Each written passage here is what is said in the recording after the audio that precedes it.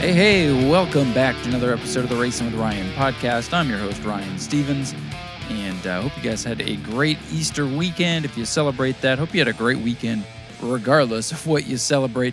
Hopefully you got out somewhere to see some great racing, or maybe you stayed home and watched the stuff at Bristol. Of course, we're going to cover all of the Bristol stuff on the show, plus we'll talk about the Bad Bunny or the Rotten Egg Enduro that we had over at New Smyrna. That was an interesting night, all things considered, but even that was not where it's supposed to be. It might have been the last Bad Bunny. Who knows? We'll see what they decide to do going forward. But we'll have our recaps of New Smyrna. We'll have our recaps of Bristol. Plus, we'll go around the state and talk about the tracks that raced this weekend. And we'll shift our focus up north to the New Hampshire Motor Speedway, where they ran some late model and modified type short track style shows on the big 1 mile track over there. And the reason this was on my radar, first of all, I follow the American Canadian Tour / Thunder Road Series pretty closely, as that's where I grew up, and I still keep an eye on everything over there. And seeing that they were racing at New Hampshire kind of piqued my interest. And then on the second half of the show, we'll talk about the big accident that happened over there involving one of our former super late model champions of the World Series. So plenty of good things to talk about on this week's show.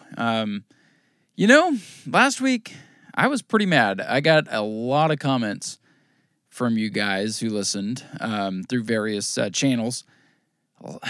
Man, you guys, you totally understood my frustration and you supported it, because you see where I'm coming from. I had one person message me, "Hey, just listen to your podcast. You're going to get fired." I took that risk because if they're going to fire me over being honest, then why are we trying? There's no need to cover it up. Last week, 2 weeks ago was not a good show, and there's room for improvement. So I said what I had to say, and I got that off my chest, and I feel a lot better. And I'm not going to do as much complaining this week. I'm just going to kind of cover things. I'll give my opinions here and there, but I'm not going to complain about it. It is what it is. So let's get into the meat and potatoes of this whole thing here. And first of all, must thank our great sponsors, American Auto, and our friends over at 124 Welding and Fabrication for their continued support. Those are our two anchor sponsors at the moment. And I love it when I see Ron over at the track from time to time, and he says, people tell me they hear you talking about 124 Welding and Fab all the time, and that's what it's all about. If you want to support the show, then I'm gonna do my part and get that out there. So appreciate Ron and 124 Welding and Fab, and of course EJ over at American Auto. And I got on American Auto's radar because I was talking tires, and it's say what you want about the tires, too expensive, this and that. So and so sets the price. So and so does this and that. It is what it is. But EJ's turned that tire room into a pretty nice place to go. It used to just be a little cover and a bunch of tires laying around, and now there's some organization to it. And I'm telling you, come summertime, whether you go over there to buy tires or not, it might be a good place to go escape the heat for a little bit. And of course, you can get your tires, and hopefully things will calm down with these tire prices and these tire shortages. I hope that we can manage it to get through the year. I understand that there's a lot of people that probably aren't racing right now because of the tire deal, but don't take that out on EJ. He's doing the best he can with the tough hand that he's been dealt. So, of course, if you need anything done to your vehicle, your street vehicle, head over to American Auto, and they will take care of you. All right, Bad Bunny Enduro. That wasn't an Enduro. Sorry, 16 cars does not qualify as an Enduro. It was a Bomber B100 where the caution flag never came out. We just stopped the race.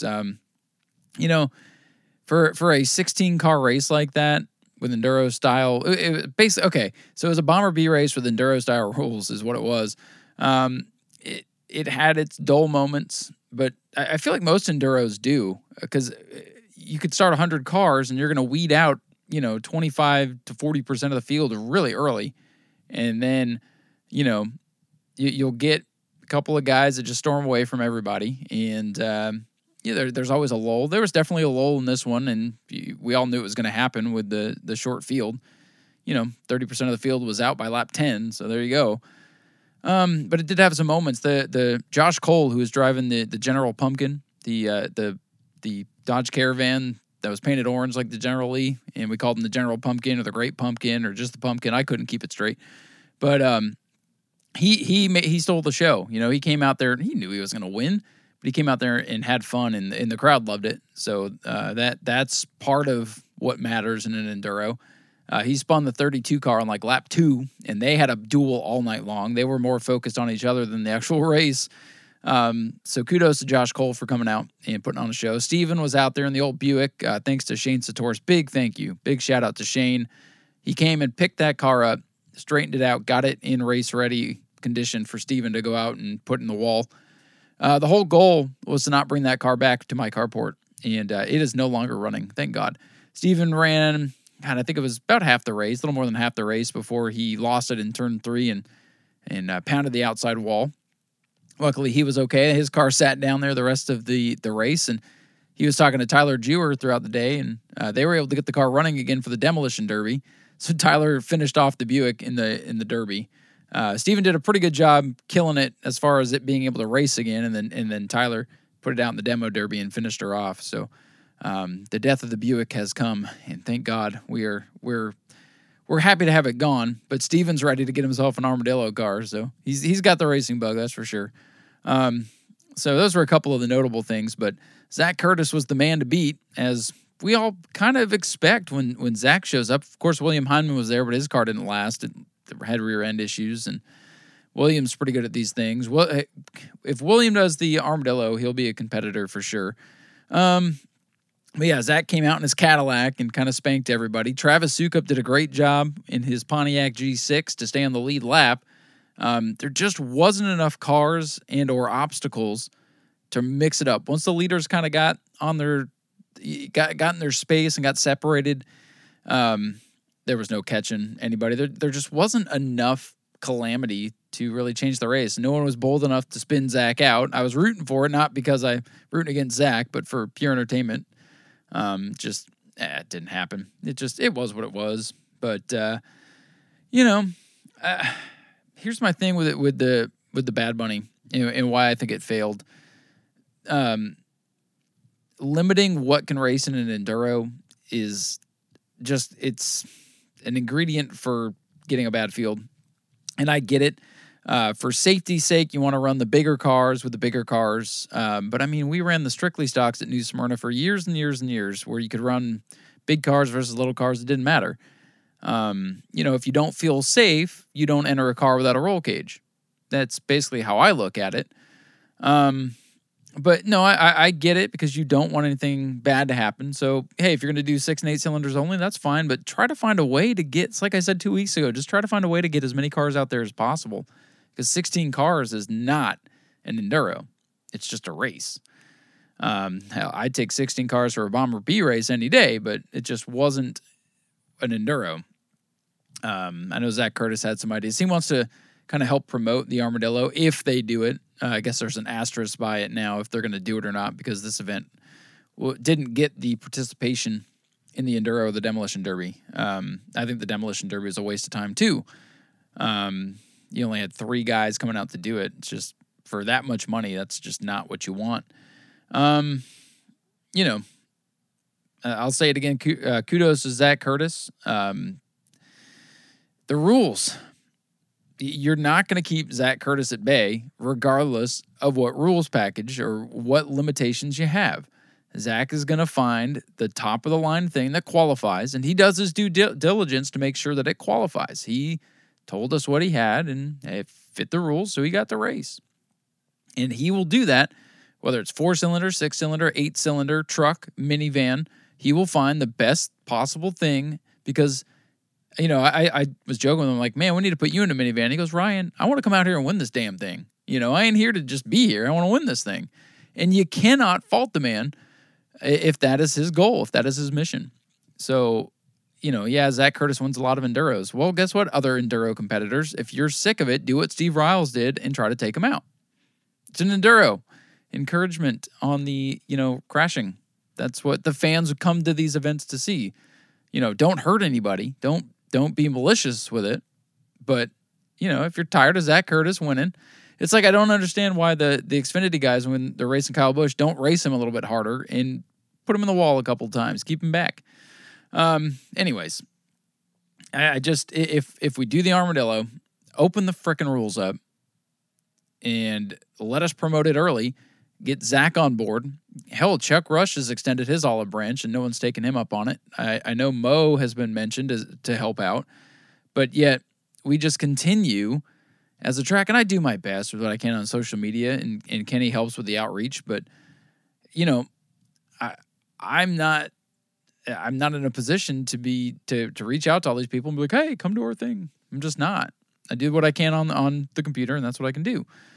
We got to get somebody who's not just going to sit in the office and just, okay, throw the gates open and let's go. We got to get somebody active in recruiting to get drivers out here. They may not even know this is going on because they don't follow New Smyrna or, you know, the various demo derby pages on Facebook, because there's more outreach aside Facebook, and we gotta tap into that market a little bit. So, and now with New Smyrna, it's going to scare some people off. The intimidation factor is real.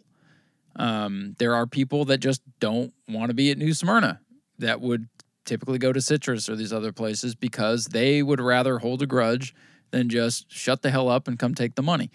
And that's fine. Those people are probably better off at home. And they know, exactly who I'm talking about, and that's fine. But yeah, if we do the Armadillo, make it 4 6-cylinders, trucks, SUVs, minivans, screw it. If it's 4, 6, or 8-cylinder, you can find 6-cylinder cars that are big that can come squish a little 4-cylinder. But yet, we're worried about 8 cylinders squishing a 4-cylinder. It's just silly. It should just be run what you brung. And what you want to do is find a tire with a limited tread wear that is going to wear out, to where if you have one of these big, high-powered cars, you have to manage your tires. Tire management is how you really equalize the field in an enduro on a track like New Smyrna that has a lot of load in the corners. We didn't really have many tire issues except the minivan, but that's my whole point. You put them all on equal tires, say, hey, you can't run this brand and this brand tires.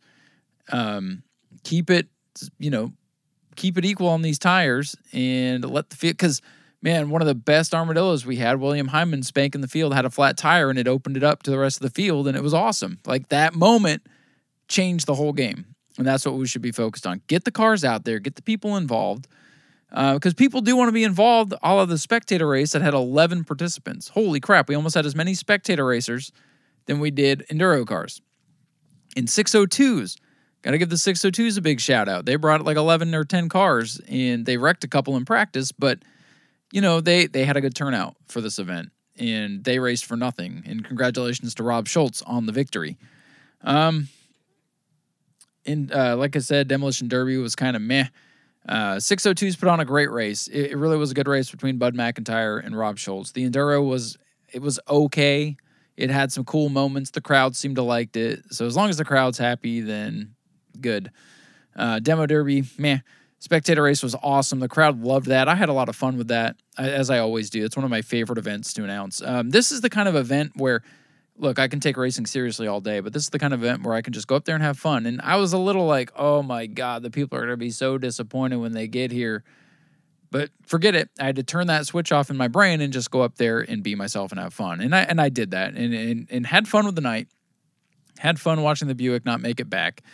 Had fun talking to Zach Curtis at Victory Lane. The Powder Puff race was entertaining. Christian Satoris and Alicia Sukup put on a pretty good show there. It was a fun night for what it was, but it could be miles and miles and miles and better. So hopefully, if they run the Armadillo, we'll get that thing a little bit better, and we'll have more fun with it. But anyways, that event is come and gone. We're getting ready to go back real racing, and I'm excited for this weekend. We have the Sunbelt Super Late Model Series returning for the first time. The David Rogers Super Late Models will go 100 laps and New Smyrna this weekend. However, here's where I'm going to go on a rant. There are 3 effing tracks running Super Late Models this weekend. WTF. God damn it, man. Oh, that's so frustrating. And I know I'm going to get flamed because, well, New Smyrna moved their race. Yeah, we did. And we moved it right on top of Auburndale's Twin 50. So we already shot ourselves in the foot. And then out of nowhere, because I don't understand what's going on over at Showtime. It's like they just post on Facebook. Oh, it's like, what are you drawing names out of a hat and just putting up what's racing? Like, I can't find a schedule. Maybe if I'm missing it, I apologize. But they are running super late models too. I knew about Auburndale's and I sent it to Holly, and her response is, those guys don't come here anyways. I fucking hate that response. You should, well, why aren't they? Find out why and get them over here. Figure it out. Let's get these guys going. I hate that.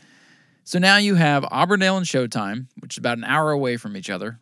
So they're going to split cars probably. And now those guys that live down that way have two opportunities to go somewhere else that's way closer to home than coming to New Smyrna.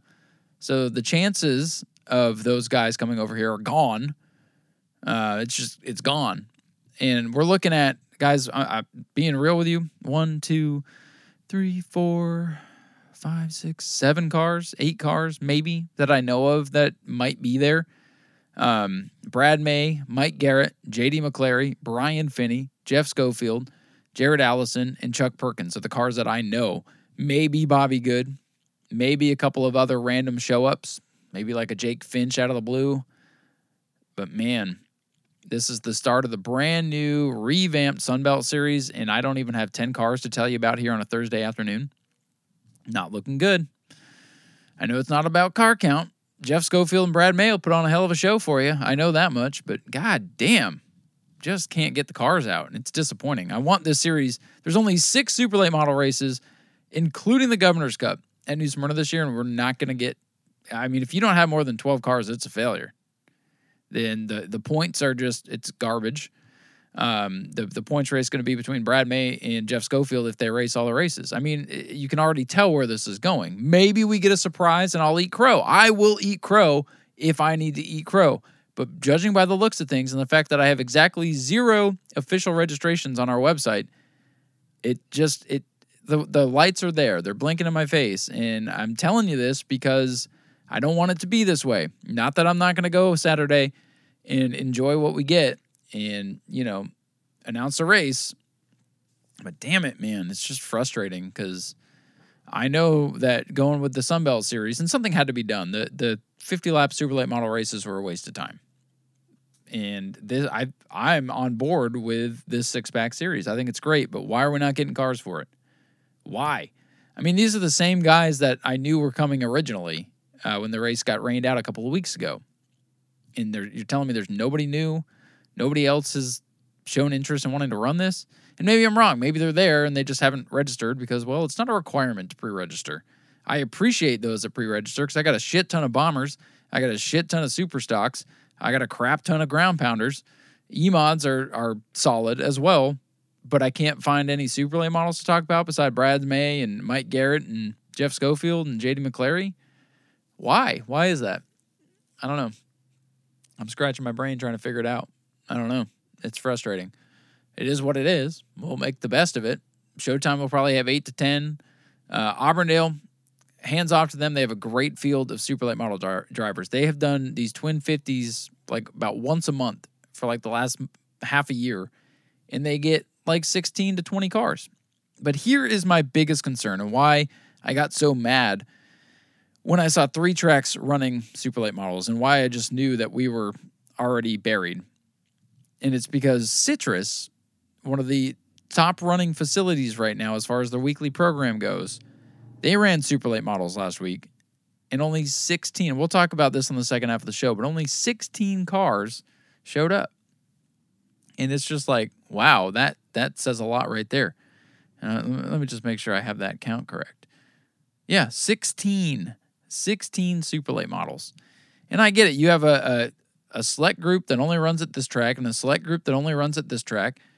But none of those guys now, none of these guys on this 16 car, none of them are coming to New Smyrna. Just looking at the list, none of them are coming. If they do, it'll be a surprise. So anyways, I'm hoping we get 10 to 12. Realistically, I think it'll be 7 to 8. Just being real. And I hope it's a great race. Maybe something crazy will happen and we'll get a surprise. I don't know. I mean, I'm going to try to be optimistic, right?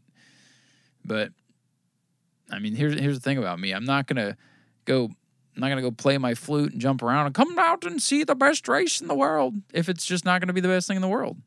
So if you want super late models this week, maybe you go to Auburndale. Maybe you see the twin races. Maybe you're closer to showtime, so you'll go there.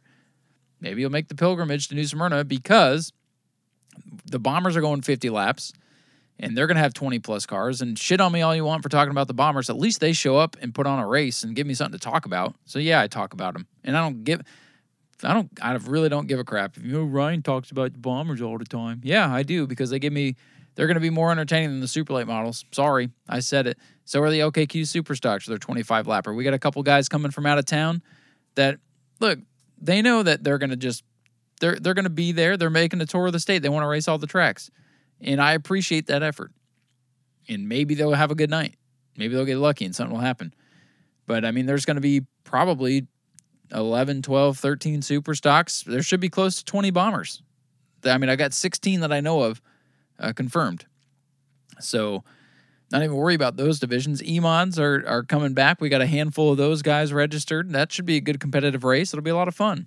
Ground Pounders are going to be the Ground Pounders, and I don't even worry about them because they always put on a good show. They turn up. They're racing for free. You can't get mad at the Ground Pounders if they have a bad night, but they're going to have a good night. It's going to be a good show. The last couple shows at New Smyrna have been a little underwhelming. Maybe we're not going to have the biggest field of super late models, but I promise you that the night as a whole will be good. So I got my rant over with, and I was honest with you, and I hope that when I get to the track on Saturday, I can say, oh, didn't expect him. Oh, this is going to be good. It's going to be good. But the night's going to be great. So if you do choose to come to New Smyrna this week, if late models are your thing, maybe there's a better place to go. Just like I told you a couple weeks ago with the modifieds. But if you're looking for a good overall experience for the night, then New Smyrna is going to be a good one for you. Yeah, it's $25 to get in, which, here's my last thing. If we don't get over 10 late models, can you honestly look yourself in the mirror and charge people $25 to get in? At least going forward. So I'll put that out there. But I think you'll get your money's worth regardless, even if it's because of the Bombers and the Super Stocks.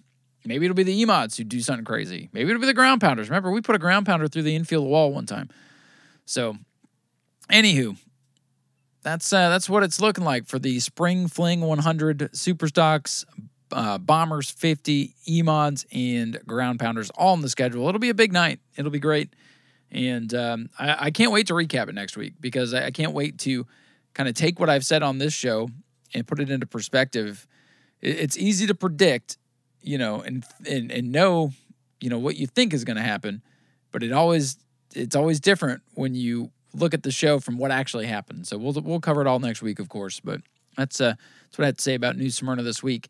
Before we go to break, let's touch on the second part of, pretty interesting title this week. I'm trying to get creative with these titles so people want to click on it and be like, what the hell is he talking about? So we talked about the rotten eggs, right, with the Easter tie-in with the Bad Bunny. So how about these dirty slide jobs, huh? Bristol dirt. Well, I mean, it's an interesting concept. The first year with the rain and then the race running on Monday and it kind of being a single groove track as they tried to figure out what to do, it wasn't terrible. It wasn't the most thrilling race last year. Didn't hate it by any means. Was a little more excited for it this year with the progressive banking and thought maybe we'd see some lines, but overall, I just don't think that we need to be racing these cup cars. If you want to do it with the trucks, whatever. I don't think we need to be racing these cup cars on dirt. And I have a couple of reasons why. When you start the race without running the track in, like they did on Sunday night, you run the risk of those cars overheating and looking like Kevin Harvick was not wrong. They look like a bunch of buffoons. What they should have done is split the field up into 4 groups, run 5 hot laps, and then bring the cars down to pit road, cool them off for 10 minutes, and then start the race. Run the track in, nobody overheats, your track's in good racing shape from the get-go, and then we race. How hard would that be to do? I mean, we've already taken away live pit stops. You've already run heat races.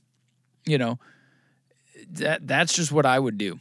to keep everybody on a level playing field, because it screwed the pole sitter Cole Custer, it screwed Kevin Harvick, it screwed a couple other guys out of their track position, and then NASCAR has to throw a competition caution on lap 15 to bring everybody to clean their grills. That kills the momentum of the race. It makes you look stupid, and it just proves these cars don't need to be on freaking dirt.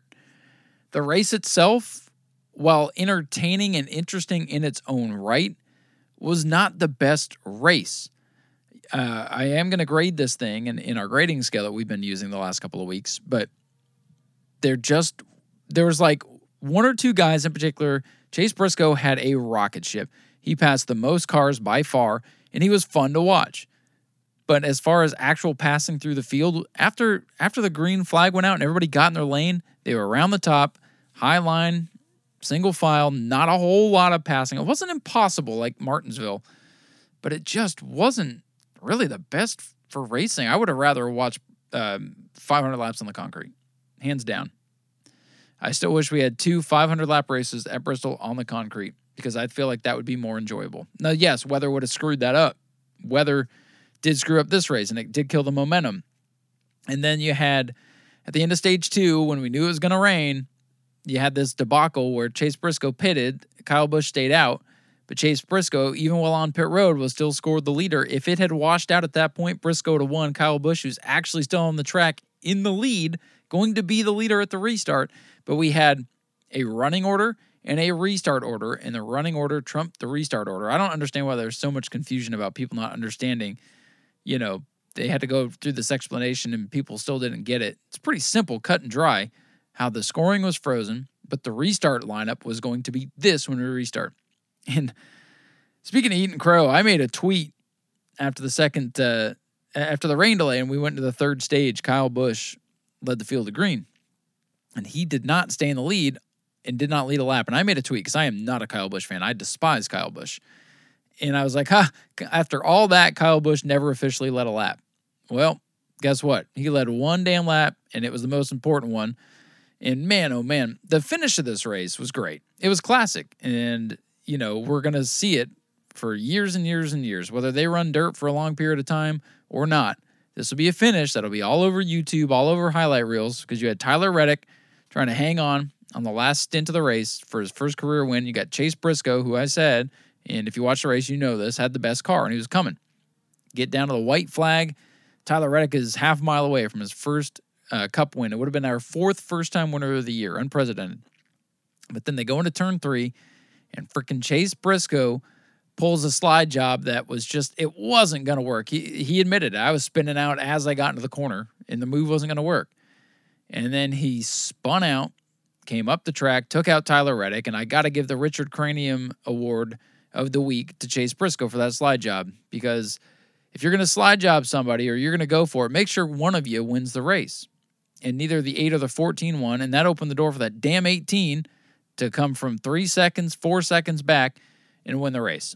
So 2 drivers that I really like, and would have been, I was rooting for Reddick to get his first win to give us another new winner on the year. And if Briscoe would have won, that would have given him 2 wins. That would have put him up in the mix as far as the playoffs with the bonus points. But neither one of them won. They both spun out. It was a stupid move for Briscoe.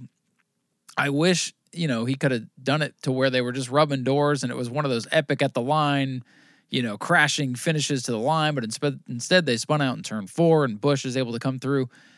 And it still pains me to watch because you see Reddick get his car straight and then just kind of pussyfoot it to the line. If he would have just gunned it and got up into the racing groove and maybe even blocked Kyle Busch, maybe we would have had a Ricky Stenhouse, Carl Edwards type Iowa finish where those two are crashing coming across the line. And then you got to see who won. But, I mean, it was a thrilling finish. It just didn't go the way I wanted it to. Kyle Busch fans like Frank, our buddy Frank Button, are rejoicing, and good for them. So let's score this thing. And I'll be honest with you, Bristol Dirt with the ratings that it got, the stadium was not full. I don't know if it being Easter or the weather kind of killed the attendance or people were just leaving sporadically throughout the event because of the weather. I don't know, but it just wasn't full. But the TV ratings are what anybody cares about anymore, and that's what the tracks make their money from the TV deal. So it's staying around. Bristol Dirt is at least happening next year, so we have to live with it. But let's score this year's race on the grading scale that we use, where we Give a numerical value to the racing, to the excitement, the finish, the lead changes, my overall enjoyment. So yes, some of them are subjective, and some of them do have a static score that we use. But on the racing aspect, I gave it a 5 because I thought, it was cool to see him on dirt. You could sling it around a little bit. Couple of guys yawning out sideways. It was cool to see. So I'm kind of like right in the middle. But the overall, how good was the racing? Right in the middle. So a 5. Excitement, I give it an 8 because it was very exciting at points. There was, with the weather in the area, it did make when Daniel Suarez is trying to hang on and hang on to the lead as we're approaching halfway with weather imminent. There was a lot of exciting moments throughout the race because you never knew when exactly it might end. So that definitely helped. There were some wild crashes. I mean, we almost flipped a car, which is cool. The finish, I give it a 9. I would have given it a 10, like if Briscoe or Reddick would have been able to win, but with Kyle Busch winning, took it down just 1 point for me. Lead changes, this is what killed the race. I was a little bit surprised because there was some good side-by-side racing a few laps after the restart, which helped the racing aspect of this, and I thought there was a couple more lead changes. There's only 6. Martinsville had 5. That got it a 1. 6 gives it a 2. And then overall enjoyment, because of the stoppages, because of the weather, because of who won the race, because of how long it took, and just the fact that I don't think we need to be doing this dirt thing, I gave it a 6. Average that all together, average those 5 scores together, it actually comes out overall as a 6. The last couple of races, a 1.4 at Martinsville, a 5.2 at Richmond. So at least this race was more enjoyable than the last couple of short track races. So a 6 for Bristol Dirt brings our season total up to a 6.64 out of 10. So we're running at about a 66%. Not bad, but we started off so strong, and we've fallen here the last few weeks. But Talladega coming up, that race should easily be an 8 or 9 based on what we saw at Daytona and Atlanta. I expect a good race. Should be a lot of fun. Definitely looking forward to covering that next week. But in my opinion, go back to Bristol Concrete. If you want to run dirt, I'd rather Tony Stewart and NASCAR bury their little arguments, get their egos out of the way. I'd rather see trucks, Xfinity, and Cup all at the dirt, and that be our dirt weekend, and then we're done with it. That's it. That's all we need. Just one weekend, just so we have that one extreme outlier, because it is interesting. It's so different, it's interesting. But I'd rather see it at a real dirt track. Give me my 2 Bristol Concrete races back, and I'll be happy. So we are going to take a quick commercial break, and then we'll be back on the other side. We'll go around the state, a couple of other tracks in action, including the Wheelman Series, some super late action over at Citrus. So we'll cover that, plus the stuff at New Hampshire on the other side. Once again, we'd like to thank our great sponsors, American Auto Tire and Service, located down there in New Smyrna Beach, right on A1A. It's like 10 minutes away from the New Smyrna Speedway. Of course, you see American Auto on the side of the pace car every weekend. EJ Wilcoxon, our pace car driver / tire manager / tire seller / whatever else they need him to do until midnight, because he clocks out at midnight. But big thank you to EJ, big supporter of mine for a long, long time, and supporter of the show. So American Auto Tires and Service. If you're in the New Smyrna area, or if you find yourself on that side of town, make sure you stop by American Auto, especially if you're traveling for World Series or some of the big events, and you want a tune-up on your car before you get home. Stop in; they will take care of you, and let them know you heard about them here on the Racing with Ryan podcast. Also, big thank you to 124 Welding and Fabrication, Ron D'Alessandro, the president of the Florida Southern Ground Pounder Division. That is his company, and he helps a lot with working on these race cars to keep them going. So if you need any welding work done, of course, stop by, check with Ron, get with him. And also, Ron does metal work as well, and lots of great decorations. I mean, it's perfect for your man cave. It is perfect for decorating the house, stuff for outside, or it makes great gifts as well. So check out his Etsy store, 124 Welding and Fabrication on Etsy. He can make you some great stuff. It's great. We've given family members some of his work, and they absolutely love it, because it's not just like you can go buy at Walmart or at Hobby Lobby or something like that, but actually handcrafted metalworking from 124 Welding and Fabrication. Those are our great sponsors. If you'd like to be part of the show, it's simple. Just let me know that you are interested in sponsoring. $5. If you have a race team, a Facebook page, a YouTube channel, a company, If you make something and if you make beef jerky or you have a home brew or something you want to advertise and do it cheaply, $5 an episode. If you just want to support the show, I'll take that too and shout you out. So again, it's that easy to be part of the show. We get thousands of clicks on this show. Even the down shows that aren't all that exciting still get thousands of people that will hear your product or your company or your name or your race team. Just let me know. $5 an episode. We'll get you set up. All right, so let's take a look at what went down around the state. We've covered New Smyrna. We've covered Bristol. We had, two other tracks in the area that were in action, and they had some big racing. 3 other tracks. I forgot about Citrus. 3 other tracks. Wheelman Series at Auburndale. So let's go ahead and start there. 75 laps for the Sportsman. Go back a few episodes. Go to the Ricky Brooks episode. It is night and day what happened this week versus the first Wheelman race. It was a wreck fest. It got cut. The laps got cut. Nobody was really happy. I mean, it's Auburndale. Stuff still went down, but it was nowhere near as bad. It was very professional a race for the Wheelman Series. 23 cars. I expected, you would expect 30 or so at these races. But I think they did lose a few cars to the twin 50-lap races over at 417. So within a couple hours, you had Wheelman in twin 50s. I mean, if you're not running for the Wheelman, maybe you feel like you're going to have 2 better shots at a good night down at 417, so it makes sense to go there. 23 at Auburndale, and I think they had 11 or 12 over at 417. So, I mean, I know there's more sportsmen in the state than that total, so I don't know where everybody else was, but hey, it is what it is. 23 cars and a first-time winner, Keith Lilly, picks up the win over his teammate, Tyler Schofield. So the Schofields, they came out strong. They seem to be one of the big forces right now as far as the Wheelman Series goes. And this race was a lot better, guys. I think Ricky Brooks would be very happy about the way things went down.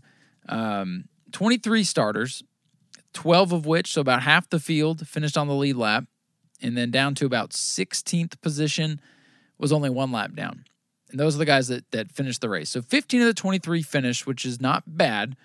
Only a couple of guys out early, so there was obviously some action. I mean, Ricky Anderson only finished 34 laps. Dodge Carl Brooks Storer also did not finish. So some big names did not finish the race, but night and day compared to the last Auburndale race. So the Wheelman Series, Ricky Brooks has these guys heading in the right direction. So great turnout, all things considered.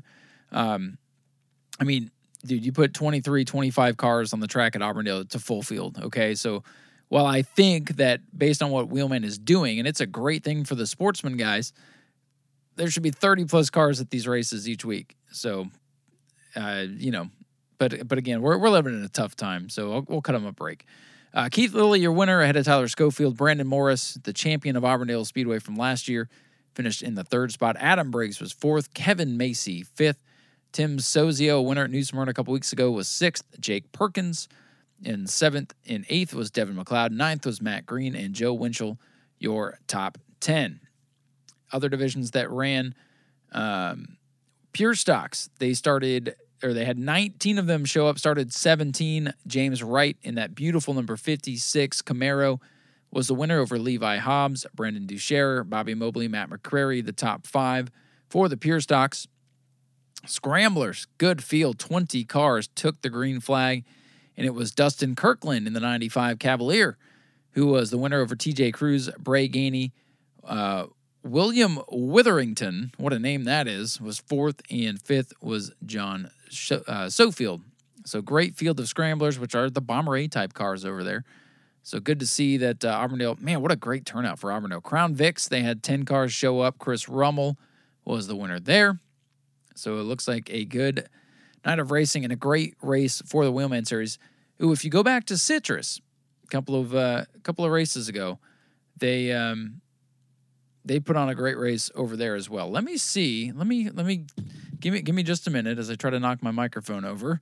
I'm going to find the Wheelman points here because we do want it, since that is a series. We do want to take a minute there and see where everything stacks out. So give me a second while I do this live. That way I don't have to do a whole bunch of editing. By the way, the next Wheelman Series race will be May the 14th over at the Citrus County Speedway, and we'll head on over there next. So let's see. Wheelman points after 3 races. Tyler Schofield is up by just 4 points over Jake Perkins and Kevin Macy. So very close race. Sitting 4th is Brandon Morris. He's only 6 points back. So very close race between the top 4. Devin McLeod rounding out the top 5, followed by Tim Sozio, Adam Briggs, old Steve Barnes sitting 8th in points, James Seawright, and Ricky Anderson, your top 10. So we talked about points a lot last year. Let's see. 1, 2, 3, 4, 5, 6, 7, 8, 9, 10, 11. Only 12 drivers have entered all 3 races. A total of 42 have made at least 1 start. So that'll be interesting to follow. 3 out of, I believe, 8 scheduled races. The next one, again, coming up, Citrus County Speedway on May the 14th. So let's head on over now, just talking about Citrus County Speedway, where the Wheelman will be at next. Super late models over there at Citrus for a 50-lapper. Okay, 16 cars, super late models, 50-lapper. That's good, but I expected better. I really did. There are some interesting names in the super late model ranks that you wouldn't expect, a la A.J. Waller and Peanut Waller. Don't expect those guys in super lates. They normally run the pure stocks or the outlaw stocks, whatever they run. I can't remember. So 16 cars at Citrus when they ran unopposed. And then I'm going to rewind back to when I was talking 3 tracks running super lates. Showtime, Auburndale, and there was a lot of Auburndale cars here at Citrus this week. And Showtime, New Smyrna, all running super lates. And they only got 16 by themselves at Citrus, which, as what everybody tells me and from my own experiences, is an awesome, awesome racetrack where you would think a lot of people would want to go race. So where was everybody? Everybody else. This is still good. 16 cars at Citrus is going to put on a fine show. So just putting that out there to ponder. I want to give a shout out to Kristen Clements, who made the trip over from the Auburndale Speedway, her home track. She finished 3rd. She qualified well and finished 3rd. But Jared Irvin, who's kind of got a stranglehold on Citrus right now, he took the win over Patrick Staropoli. Kristen Clements was 3rd. Michael Goddard 4th. Scott Grossenbacher rounding out the top. Good run for old Scott Grossenbacher in the 09. Kendall Anderson was 6th. Brighton Horner 7th. Keith Rogan 8th. Keith Zavril 9th. Rounding out the top 10. A.J. Waller. So, again, like I said, just some drivers that you normally see over at Auburndale, which you can expect to see them for the twin races this weekend, including Kristen Clements, Kendall Anderson, most likely Brighton Horner. Abigail Jonas went over there. Chase Lovelady went over there. Robert Jonas went over there. So, again, very interesting mix of cars.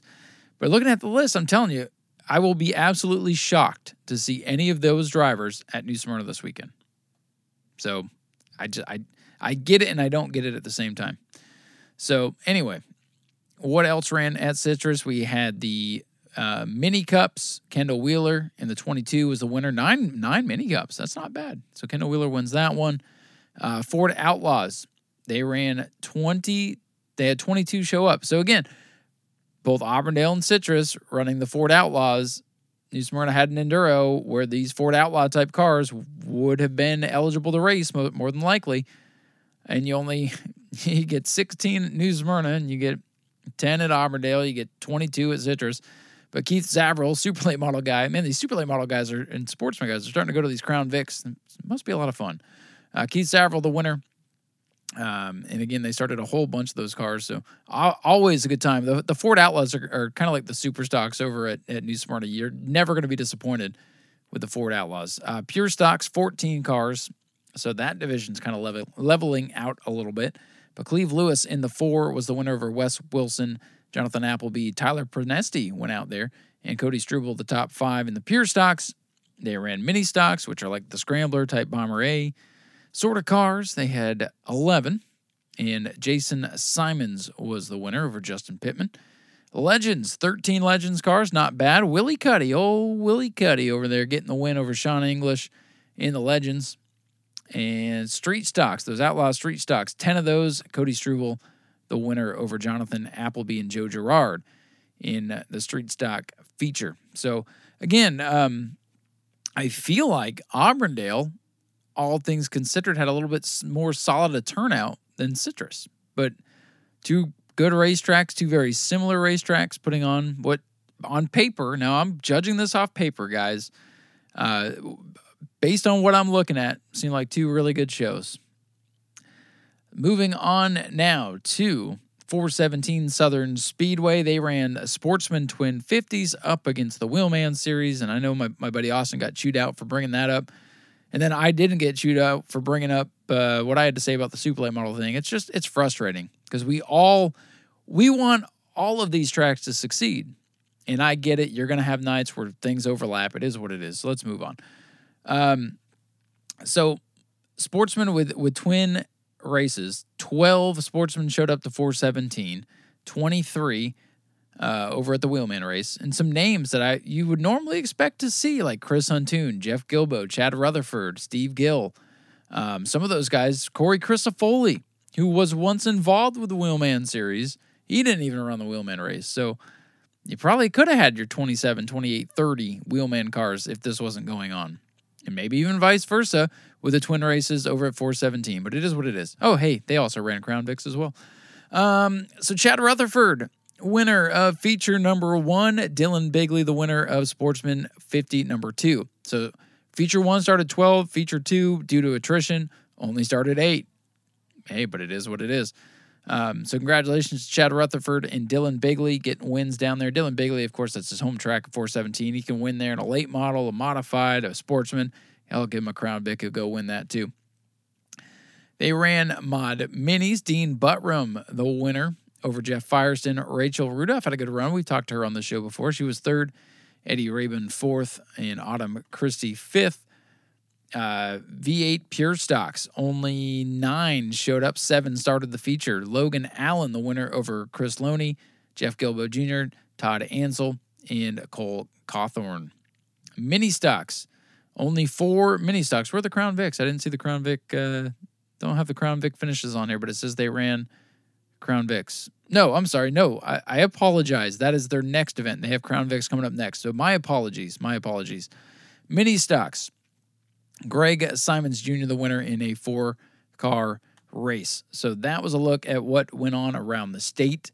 It seems like everybody had respectable shows, and nobody should be disappointed at all for getting their shows and making the most. Hell, we made the most of what we had at New Smyrna because I heard a lot of compliments and a lot of people, hey, first time there, had a great time. So people seem to enjoy their racing this weekend. That is, at the end of the day, that's what we want, right? So all in all, not bad. So let's flip the page and let's take a trip, about 24 hours up north to New Hampshire Motor Speedway. That big 1 mile flat oval up there, the Magic Mile, they ran a late model style event up there with modified street stocks. They had the ACT series. They had the Pass series. I didn't get a chance to really watch this like I wanted to, but the big news, I'm going to cover the Pass race and the ACT race. The big news out of New Hampshire this weekend was Derek Griffith in the 12G, 2-time winner of the Super Late Model Championship at the World Series. He won a race at the World Series this year. He was a championship contender into the last race. His beautiful spot-on number 12 machine is now destroyed. I mean, absolutely destroyed. In a heat race, no less. They run heat races up there for the late models as well, because guess what? These guys aren't afraid to race up there. They love it. But, man, he got clipped going into turn number 1. Well, actually, a car in front of him got clipped going into turn number 1. That car came up, collected Griffith, and his car shot off at like a right angle straight on into the wall. And those walls at New Hampshire, they have kind of a lean to them, if you will. They're not exactly up and down. They do have a little bit of a launch ramp, kind of like Rockingham used to. And, man, he hit it at the worst possible angle. His car went upside down and landed on top of another one, and his day was done in the heat. So, yeah, there's why you guys don't like running heat races, right? But, man, it was a huge wreck. There is great video of it online. Just look up Derek Griffith Super Late Model Flip. You'll find it. So Derek's day was done, but man, what a crazy way to start. I guess we could give that, I don't know the guy's name who was involved, but give him a Richard Cranium Award too, would you, for not using his damn Richard Cranium. Anyway, on to the finish of the super late model pass race over at New Hampshire. Austin McDonald in the 13, that white, red, and blue Canadian number 13 that we've seen at Speed Weeks in years past. Yeah, we've seen Austin McDonald race at Speed Weeks in years past. He was the winner over Brandon Barker. They ran a 50-lap race, by the way. Joe Pastore was third. Fourth was Justin Larson. Not that Justin Larson. Eddie McDonald rounding out the top 5. Let's see if we have some names you guys might recognize in the field at all. You should recognize some of those guys in the top 5. Joey Pohl was in there. Ben Rowe was in there. They started 31 cars in this race, though. So absolutely phenomenal turnout. You know, I wanted to be like, why are we running these type of cars in New Hampshire? It should be like modifieds and Cup and Xfinity, and we should run trucks there too. But hey, New Hampshire has one Cup weekend now, so they've filled it with this, and the turnout tells me this is exactly why they're racing there. Yeah, if you wreck there, it's going to be bad. It may not be the safest thing for late models at a big track like this. It's not what late models were designed to race on, but hell, they made it work. So kudos to New Hampshire for filling up this race weekend and doing a good job with it. The American Canadian Tour, which are kind of like pro lates or maybe even more like sportsman type cars with the late model bodies. They showed up. They had, 32 cars show up for the ACT late model race, and the race was won by, I'm getting a bunch of text messages, so I'm distracted here. But the race was won by Derek Gluhaki in a 0-3 car. Tom Carey finished in second. Old Patrick LaPearl, that's a name you should recognize from Speed Weeks. He finished in third. DJ Shaw was fourth. Dylan Moltz was in fifth. Some other notables: Ben Rose, seventh. I'm so out of who is who in ACT anymore. But Jimmy Hebert, he's a big name. He was 15th.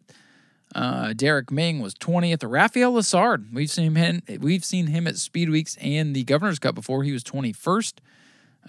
Rich Taboo, former champion, was 24th. Mike Hopkins, who ran Speed Weeks with a Pro Late model, so I guess that kind of tells you these cars are similar to Pro Late models. He was 26th. But a good turnout. Seemed like a great weekend of racing. They had modified street stock, some other things on there too, but it's kind of hard to find results for. So I kept it at the late models.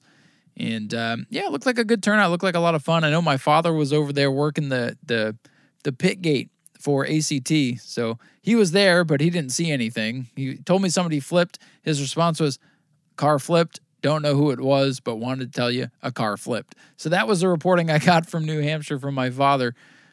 He also works the gate at Thunder Road as well. I don't know how my dad, of all people, who's a huge race fan, can stand working at a racetrack and not see the racing, but I think he's not a people person unless he's at a racetrack, so I guess he enjoys the people there. But shout out to my dad.